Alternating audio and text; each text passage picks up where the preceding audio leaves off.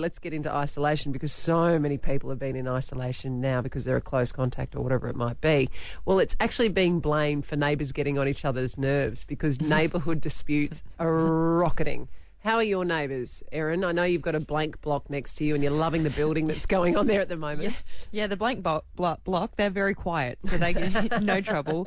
My neighbours are okay, actually. My parents across the road, they're very, very noisy. Yeah, so very annoying. definitely. When he goes out there and mows at 7 in the morning, your dad. Yeah. Well, tree disputes have escalated. They're the big ones. So I don't know if everyone's sitting in their backyard isolating going, well, that tree's hanging over a little bit into the gutters. But also fences, dogs and noise, what's really getting on each other's nerves. The Ali Clark Breakfast Show on Mix 102.3.